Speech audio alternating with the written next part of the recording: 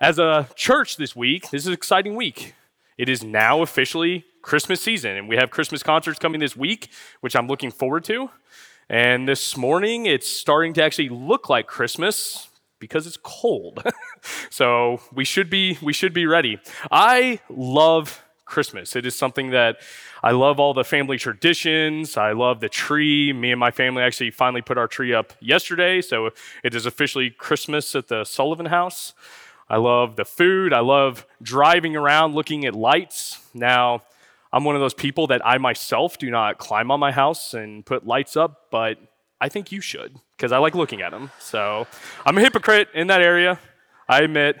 But one thing that's just really neat about Christmas, it just seems like everybody is celebrating together. It just almost seems like in some ways the city comes alive. In many ways, it is. Christmas is a massive worldwide event. It is unlike any other holiday. It is celebrated on every continent, and most governments actually recognize it as an official governmental holiday. The US alone, in 2013, the Pew Research Center conducted a survey that concluded 96% of American citizens celebrate Christmas. That's a massive, massive number. There's nobody that agrees on any subject, and yet everybody loves Christmas. One of the interesting things about that survey is they concluded that 81% of even non-Christians participate in the holiday, participate in Christmas in some way, which is really strange. You're talking atheists, people from different religions, actually doing things during this season to somehow celebrate the holiday. In fact, here's a testimony from a Buddhist who participates in Christmas. She says this: "Although I am a Buddhist, I still participate in many of the rituals of Christmas, buying and decorating a tree, visiting family and friends, searching for meaningful gifts, donating money and time to folks who have less than I do, spending hours making dishes that are consumed in the matter of minutes." Now, these are good things. These are nice things. It is good to see families get together and enjoy one another. People from different backgrounds coming together, eating food, giving gifts to one another, and enjoying this season. It's nice. It's good. And yet, 90-something% people celebrating this holiday because of things that they enjoy, and yet there is something associated with this holiday that to most people in the world views as absurd, as scandalous, something that they wish they could remove if they could. And yet it's always there and just never quite going away. Surrounding all this holiday cheer with the tinsel and the trees and the lights and all those things is something that people see is the worst message, a scandalous message. And that scandalous message associated with Christmas is that Jesus Christ came to earth, and through him alone, only him, there can be salvation from sins. He is exclusively the Savior of the world.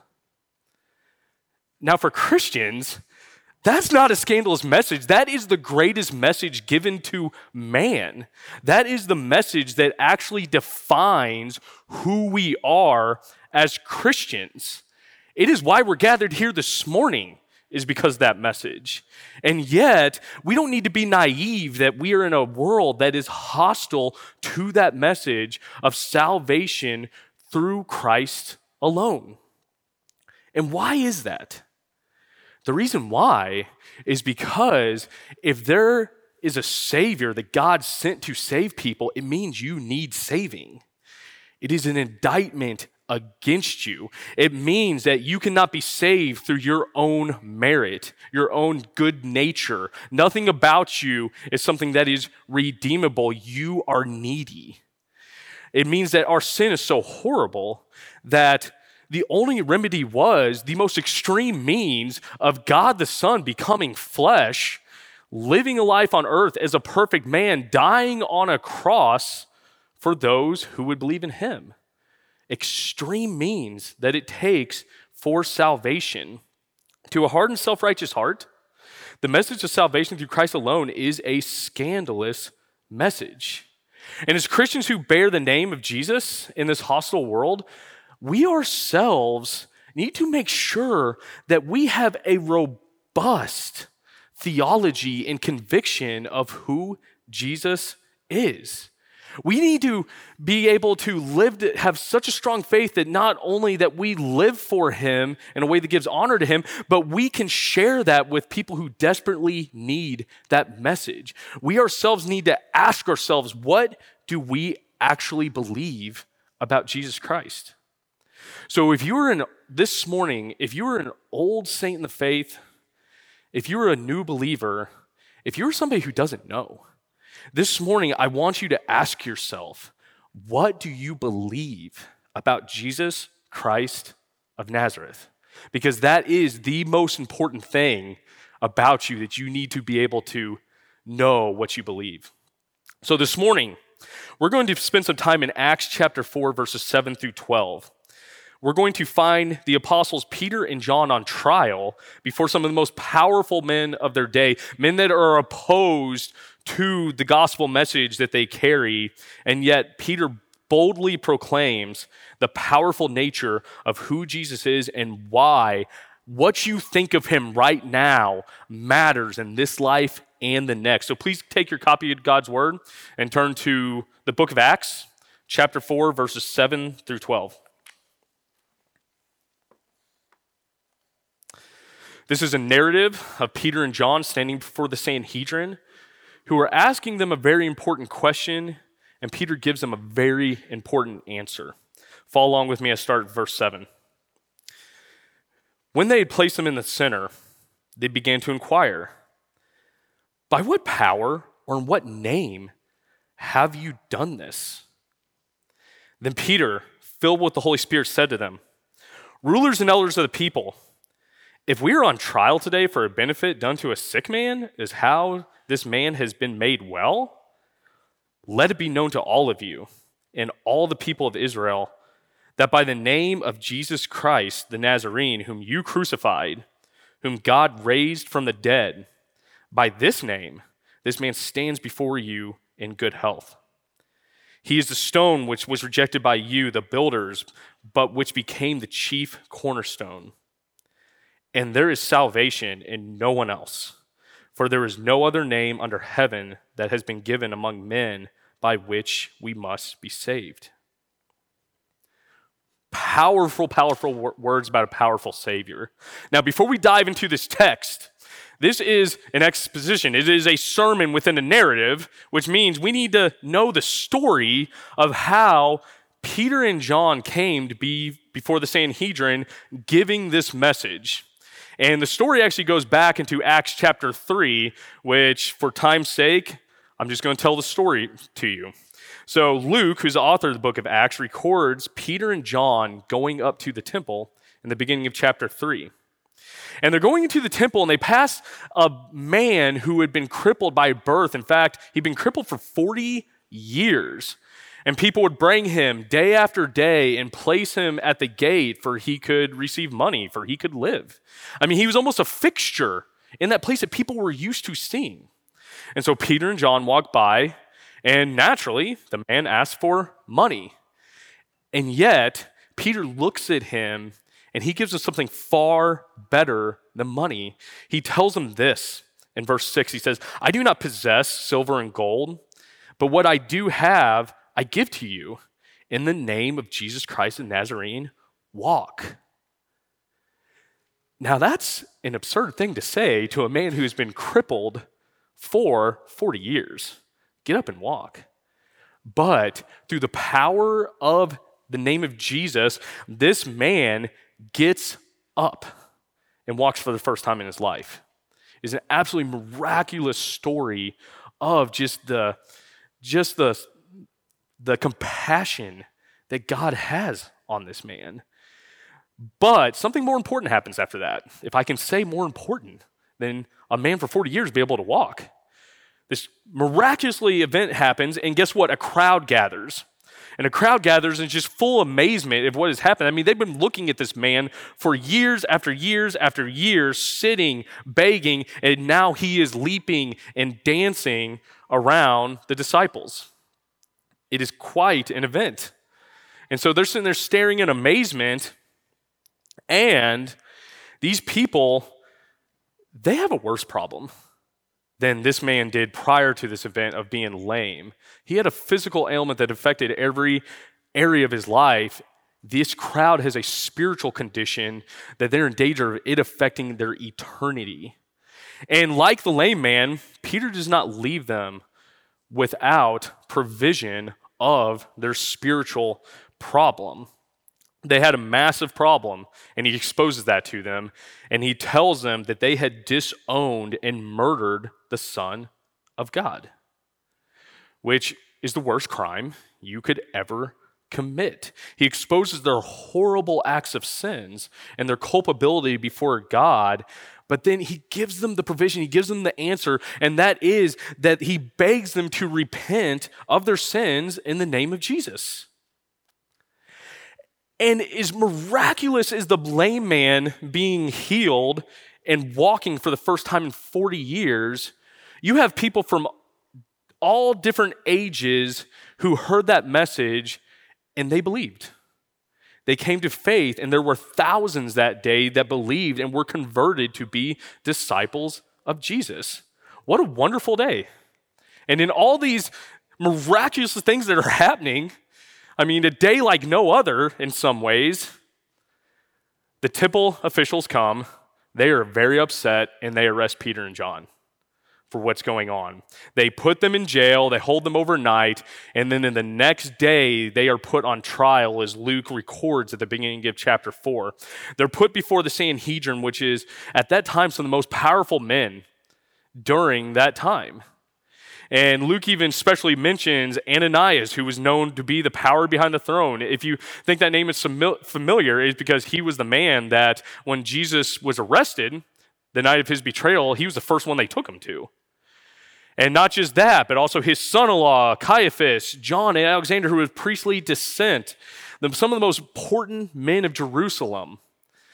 This is quite the affair that's happening here of them now being judged, trial before the Sanhedrin, which makes up of 70-something men of the most important men that have a very important question.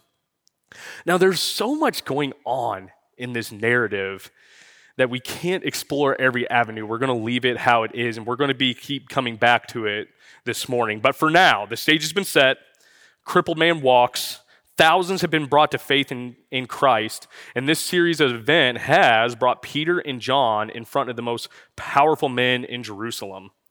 And these powerful men, they have a very important question. And Peter answers them by proclaiming a name that to them was scandalous, something they did not want to hear. But for Christians, it is a name that defines our innermost belief. So in our passage this morning, in Acts 4, 7 through 12, we will uncover three essential convictions of the powerful nature of Jesus Christ. As Christians, we are defined as being disciples of Christ, and we must have a robust theology and convictions concerning who Jesus is. And the first essential conviction that we will recover about Jesus in verses 7 through 10 is that he is God's promised resurrected Messiah. Look down at verse 7 with me. When they had placed them in the center, they began to inquire, "By what power or in what name have you done this?" Now, the places this would have been more likely almost like a stadium, to where the Sanhedrin would have been almost like in stadium seats looking down upon Peter and John, asking them this question. And this is something, I'm really confused why they even asked this, because they know why they arrested Peter and John. They are very clear on that. Luke records that in chapter 4, verse 2, where he talks about them coming and taking them, and they came up to arrest them because it says that they were greatly disturbed. because they were teaching the people and proclaiming in Jesus the resurrection from the dead. That's why they were arrested. They knew this. And they asked this question, and the reason why I'm so intrigued by it is because they could not have asked a better question. I mean, this is something that they didn't have to ask any question at all. They could have just said, stop doing this or else. Maybe it was because they, being superior, thought they could trip Peter and John up into saying something, exposing themselves as frauds. I don't know. Maybe it was just something where the miracle could not be denied, so sheepishly, they're just asking. I don't know, but either way, through God's providence, Peter is set up with one of the most extraordinary opportunities to preach the gospel. So Luke writes in verse 8, look down with me at verse 8. He says, then Peter, filled with the Holy Spirit, said to them, rulers and elders of the people, if we are on trial today for the benefit done to a sick man, as how this man has been made well, let it be known to you. And I'm going to stop right there for a second. So a couple observations before we get into his actual message. But first of all, Luke records that Peter was filled with the Holy Spirit as he spoke. Now we know during Pentecost, that's when the Spirit came down, and as a believer, you are filled with the Holy Spirit at conversion. So what is he talking about right here as Peter being filled? There are many times in Scripture, in the Old Testament and the New Testament, where the Spirit interacts and empowers someone for a special task, and this is one of those occasions. And this is important to know that because what Peter is about to say is authoritative. It is from God. It is something to take as divine truth and something to take very seriously. It is authoritative from God. And it's also really interesting, Peter being moved by the Holy Spirit. He's extremely witty. He's extremely clever. They are on trial for what the Sanhedrins thought was preaching blasphemy.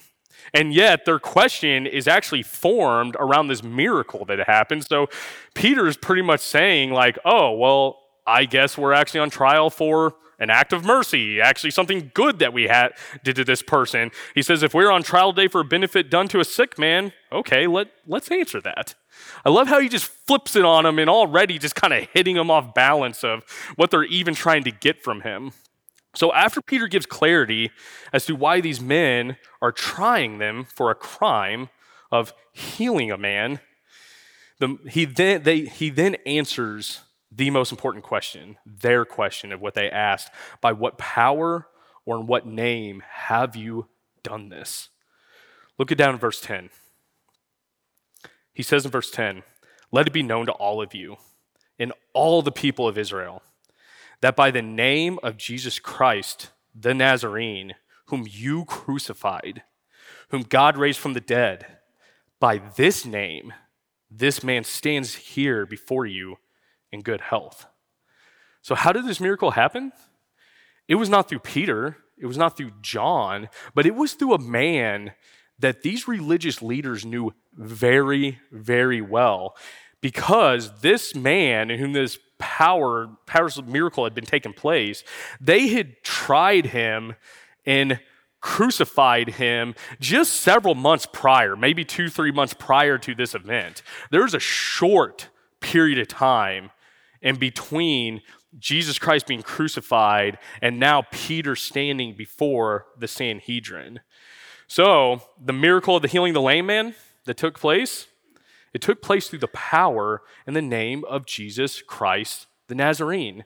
They wanted a name. They asked for a name. And Peter gives them the name above all names. Now, as Christians, we're used to hearing this title. We're used to hearing this title of Jesus being the Christ.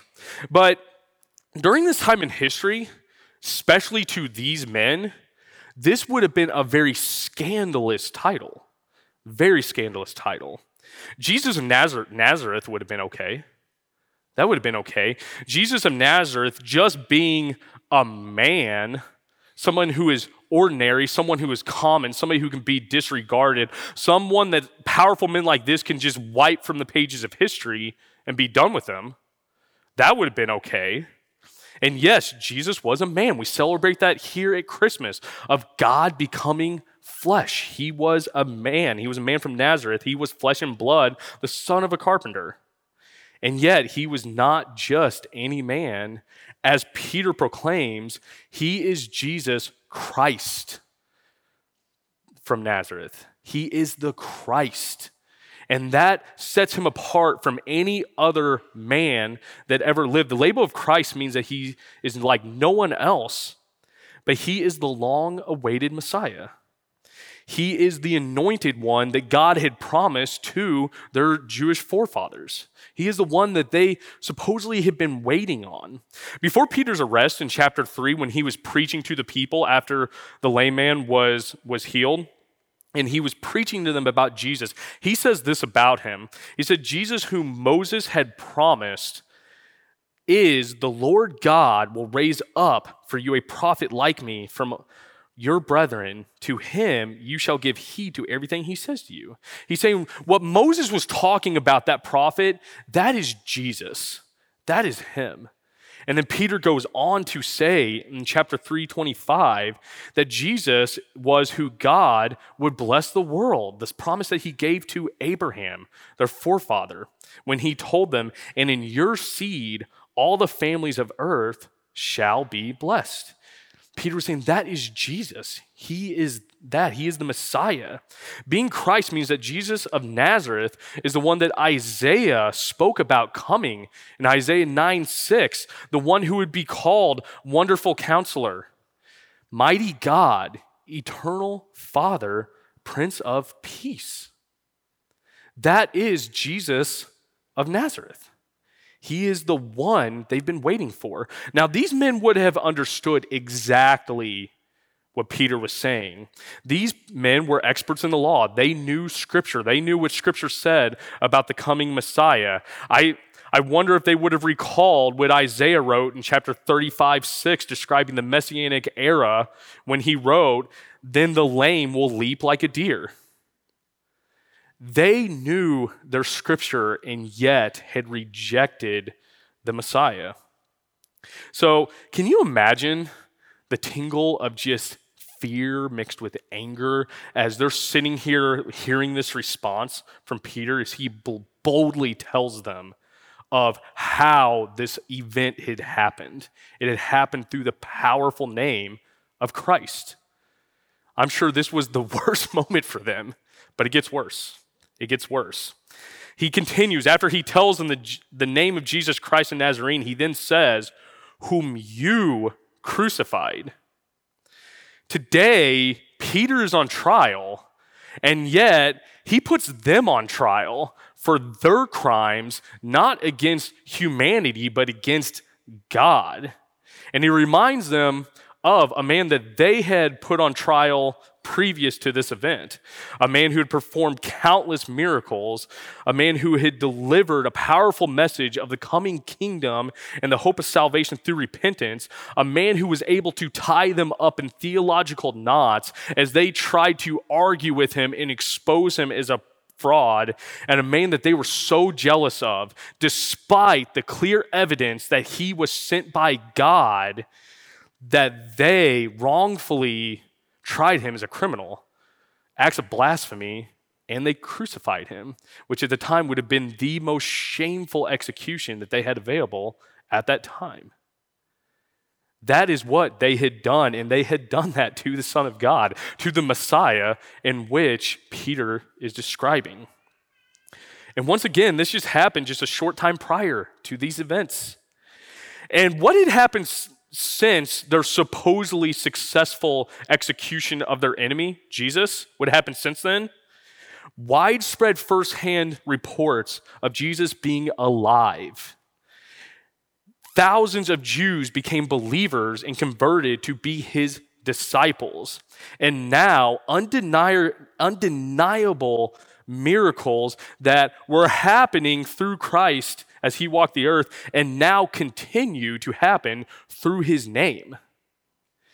These Jewish leaders had to be completely overwhelmed by this. I mean, they had to be just screaming inside, how is this still happening?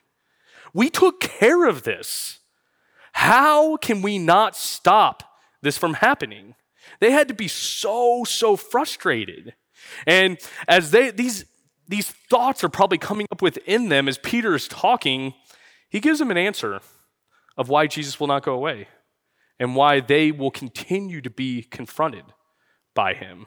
And as he tells them that Jesus is the man that they crucified, they killed, he also adds, whom God raised from the dead.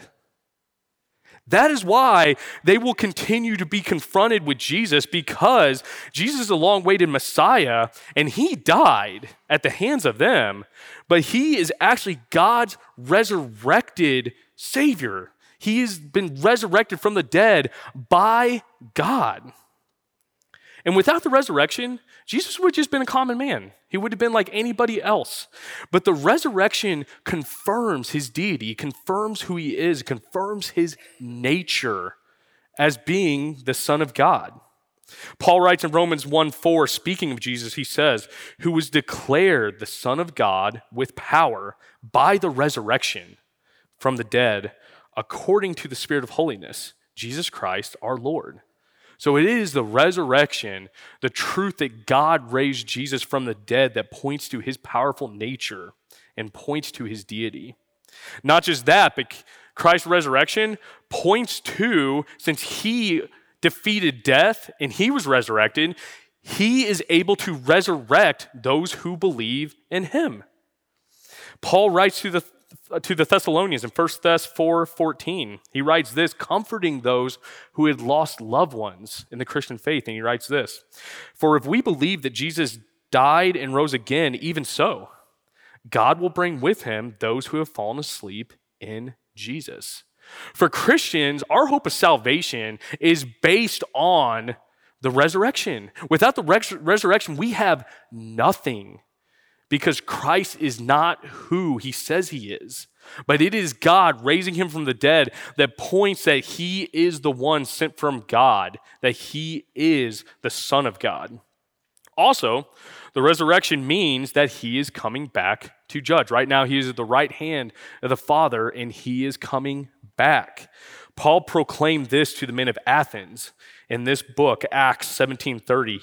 He proclaimed this, therefore, having overlooked the times of ignorance, God is now declaring to men that all people everywhere should repent, because he has fixed a day in which he will judge the world in righteousness through a man whom he has appointed, having furnished proof to all men by raising him from the dead.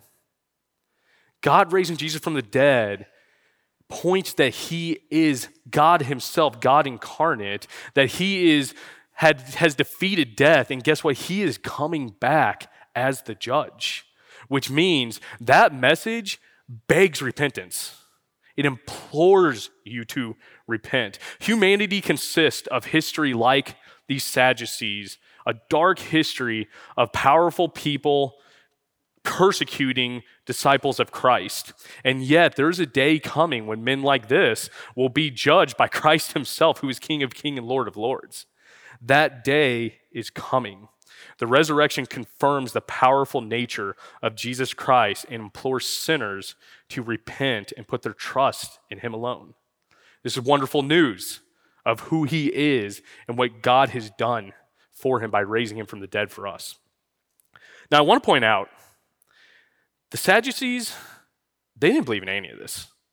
They didn't believe in the resurrection. They actually did not necessarily believe in the Messiah. They thought the Messiah was more of a concept, an era, not necessarily a person. In fact, they thought at the current time they were actually going through the era of messianic reform that they themselves were bringing on, which actually means they think they were the Messiah.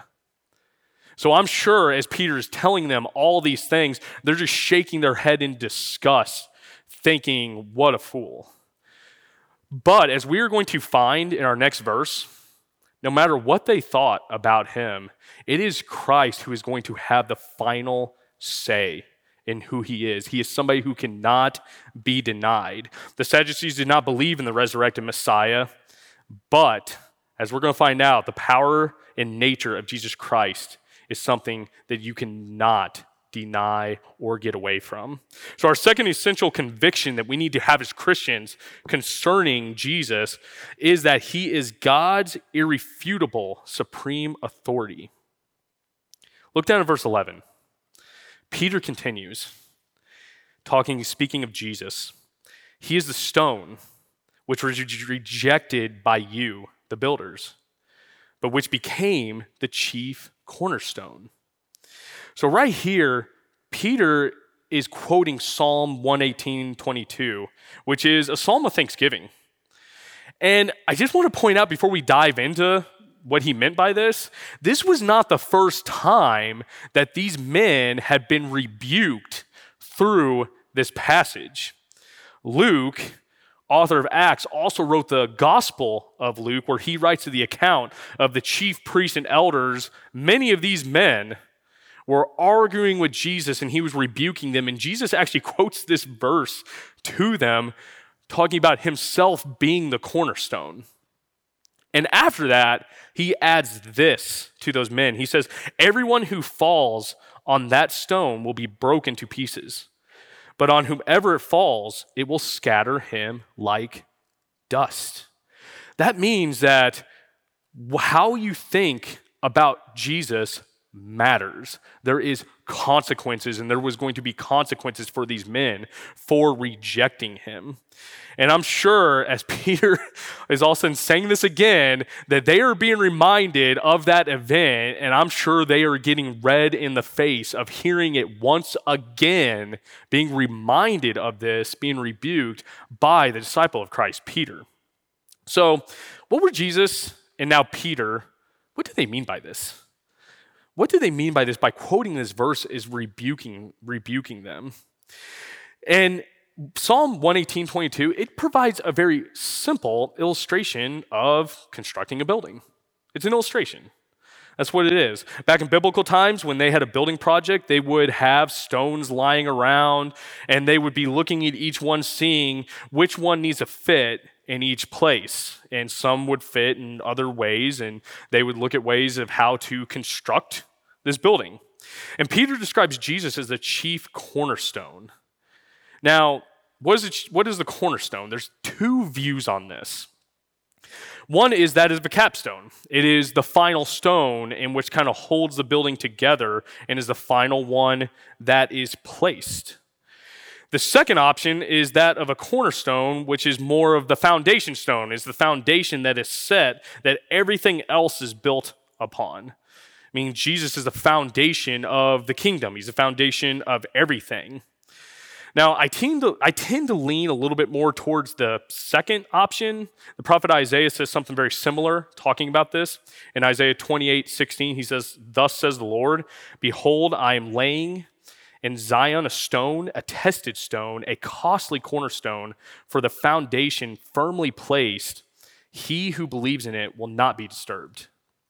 Peter himself actually quotes this verse from Isaiah in his epistle in 1 Peter chapter 2, 4 through 8. And he points to the fact that Jesus is the foundation of a spiritual house, the church, in which believers are spiritual stones that make up the church. So having said all of that, though, we need to back up. I just want to give a little bit of warning. You want to be careful participating too much in this argument. There's a capstone, there's a foundation. Honestly, if you land either way, you're in good company. Jesus is the first and the last. That Peter is making something way more of a simpler argument by using this text. And he's saying something very, very simple to them in rebuking them. The very simple point that he is making from this prophetic illustration concerning Christ is what the Sadducees have rejected is what is the most precious thing to God. It's simply that. The Sadducees, saw themselves as builders of the kingdom. They were the ones that was actually doing God's work, and yet they were like foolish builders that were looking and could not decipher, could not calculate what was rubbish and what was precious to be able to do this project. And they saw the Son of God as rubbish, someone who can be disposed, disregarded, insignificant. And by doing that, they missed everything. Absolutely everything, because what they saw was rubbish. That is what is, Jesus Christ is what is most precious to God. If you get that wrong, you miss everything. Now, these men, they were shrewd politicians, lawyers, teachers of the law. They were very intelligent, capable men. I mean, look how they came to power. We do not want to downplay their abilities or their intellect. And you're talking intelligent men made the most extreme miscalculation you can ever make. What they saw is something that was not important at all. In fact, something that was scandalous, something as absurd, somebody that they hated and was jealous of, actually is the most important person in all of history and has been given the most supreme place of authority above all else, above everyone and above all of creation, and he cannot be disregarded. Paul writes this in Colossians chapter 1, 13 through 18. He writes this about concerning Christ. He is the image of the invisible God, the firstborn of all creation. For by him all things were created, both in the heavens and on earth, visible and invisible, whether thrones or dominions or rulers or authorities. All things have been created through him and for him. He's before all things, and in him all things hold together. He is also the head of the body, the church. And he is the beginning, the firstborn from the dead, so that he himself will come to have first place in everything. Jesus' first place in everything in heaven, on earth, is for him, and he was the one who created everything. So if you miss the powerful nature of Jesus being Lord over everything, then you have missed everything that pertains to life in this world and the next. You have missed it all. And these rulers, they had climbed to some of the most powerful positions all of Israel. They had accomplished great things. They saw themselves as the spiritual leaders and fathers of Israel, and yet they missed the most important truth of all of life, and they are meant to be most pitied because what they saw as important to themselves is complete trash, complete rubbish, and they missed out on the most important divine truth that God has given to men, and that is Jesus Christ is Lord. It's horrifying how many people have made this mistake since then. You're talking all of history is full of builders of empires, war heroes, spiritual leaders who have accomplished great things in this world and will someday stand before God, and all their accomplishments are vanity because they got Jesus Christ wrong. They missed it. They saw their own ambition as being most significant, and what is most important to God as being insignificant. And it breaks my heart to know how many people are making that mistake right now. Chasing lustful passions, selfish ambitions, caught up in the distractions of this world. Even things that we're meant to enjoy, and yet we worship those instead of the Creator that gave us those things. And at the end, they will find out that they missed the one purpose in which they were to walk this earth to do, and that was to submit to Jesus Christ as Lord. It's a tragedy. It's an absolute tragedy. It's a tragedy to see these men do this right now. Rejecting Jesus as Lord brings only disappointment. But in contrast to that, Peter, talking about the cornerstone in his epistle, 1 Peter 2:6, talking about Christ, he says, he who believes in him will not be disappointed. That is a glorious message. That those who see Christ for who he is, you are not going to be disappointed in this life or the next based on your viewpoint of Jesus. Whatever you believe about Jesus, it matters. It matters in this life and it matters in the next. And we're going to see that in the next verse, chapter 12. Peter reveals that your eternity rests on what you believe about Christ. So in verse 12, we're going to see our third essential conviction of the powerful nature of Jesus Christ. And that is, he is God's given exclusive Savior. Peter continues his proclamation of Christ before the Sadducees in verse 12. Look down there with me. And he says, "And there is salvation in no one else. For there is no other name under heaven that has been given among men by which we must be saved." Now, remember the events leading up to this. A lame man was powerfully healed through the powerful name of Jesus Christ. And here, we are told that him being able to heal somebody's legs, there is more important things that happen through the power and the power of Christ. He possesses the power to save sinners from the wrath of God. Jesus Christ himself said in John 14:6, the testimony of himself is, "I am the way, the truth, and the life, and no one comes to the Father but through me." That is his own testimony that he is exclusively the Savior of the world. There is no other. And now to the Sanhedrin, this was a scandalous message. This was a scandalous message that Jesus is the Christ. They needed saving from him. It's a scandalous message today. Christ being only Savior means that there are not many paths that lead to God. There is but one. There is but one. It means that we are not inherently good, but we are born depraved sinners that have hearts that rebel against God, and we need saving. The very act of God sending a Savior means that we desperately need salvation, because without that, we are helpless. And we never need to forget that it is God who is the offended party as far as our relationship with him and our sin against him. We are the guilty party. We are the ones that are culpable. We're not victims. He is the one who has been offended. And it's so interesting so many times when you have conflict between two people. You hear this all the time, that people say something like, if only that person would do this, if only they would change, then everything would be okay.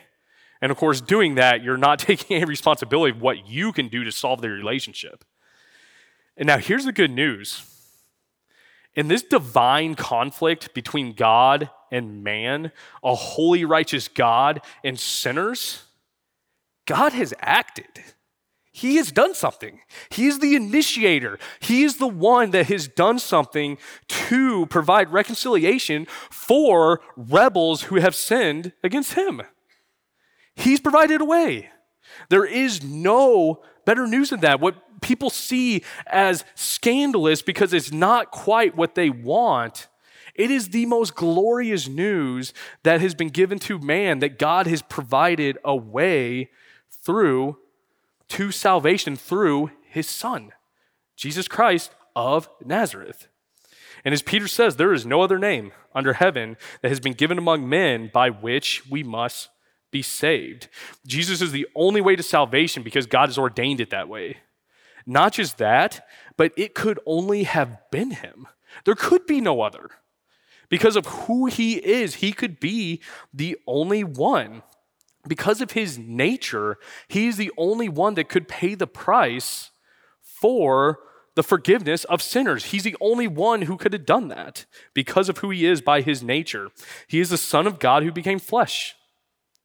And he is the only man, the only person that's ever walked this earth perfectly without sin. And he's the only one that could have been the perfect sacrifice that God would have accepted as propitiation, as payment for the sins of those who would put their trust in him as their sacrifice. He's the only one who could have done that.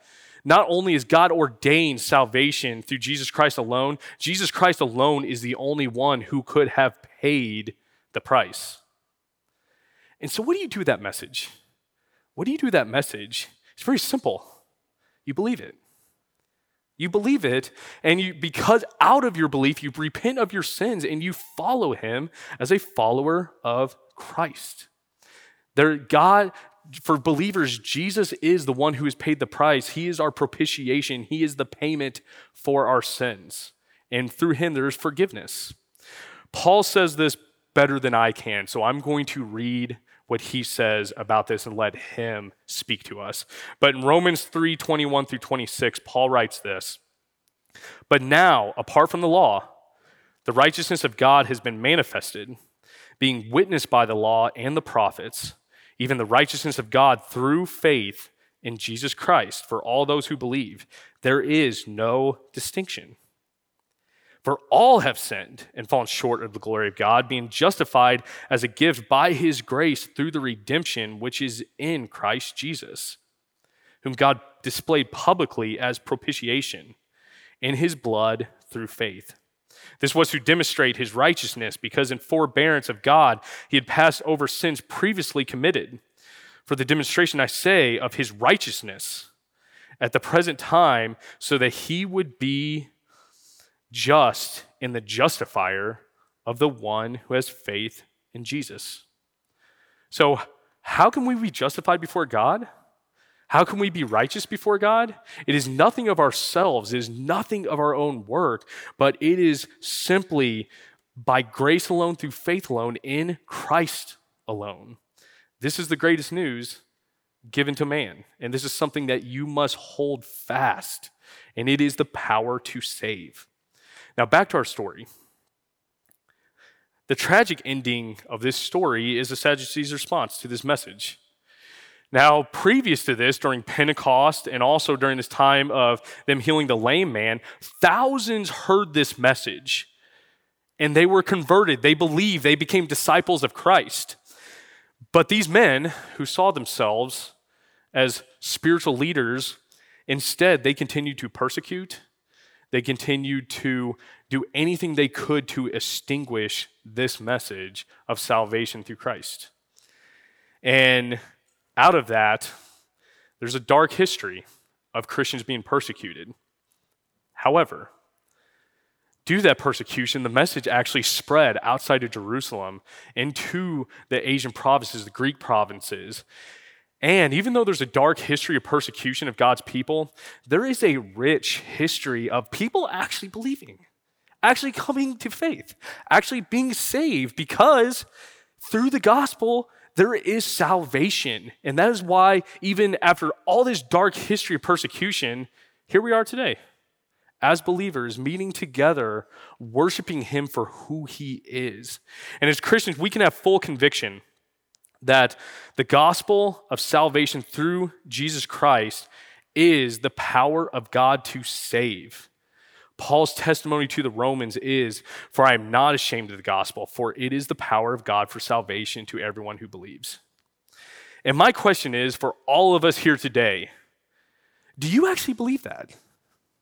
Do you actually believe this message of who Jesus is and what he has done? Do you believe that by his nature, he is sufficient to actually cover our sins for his atoning work on the cross? Do you actually believe that? Do you actually believe that Jesus is the promised Messiah that God resurrected from the dead and that he is coming back as king? Do you believe that God has given him supreme authority over all things, over all creation, heaven and earth? Do you believe that God has provided a way of salvation through faith in him alone? That he alone is exclusively Savior of the world? Do you believe that Jesus is the only one who is qualified to pay the price of sin based on his divine nature of who he is and what he has done for salvation of sinners? Do you actually believe that? Do you actually believe the gospel? Do you believe that is the power to save? As Christians, this should define everything about us.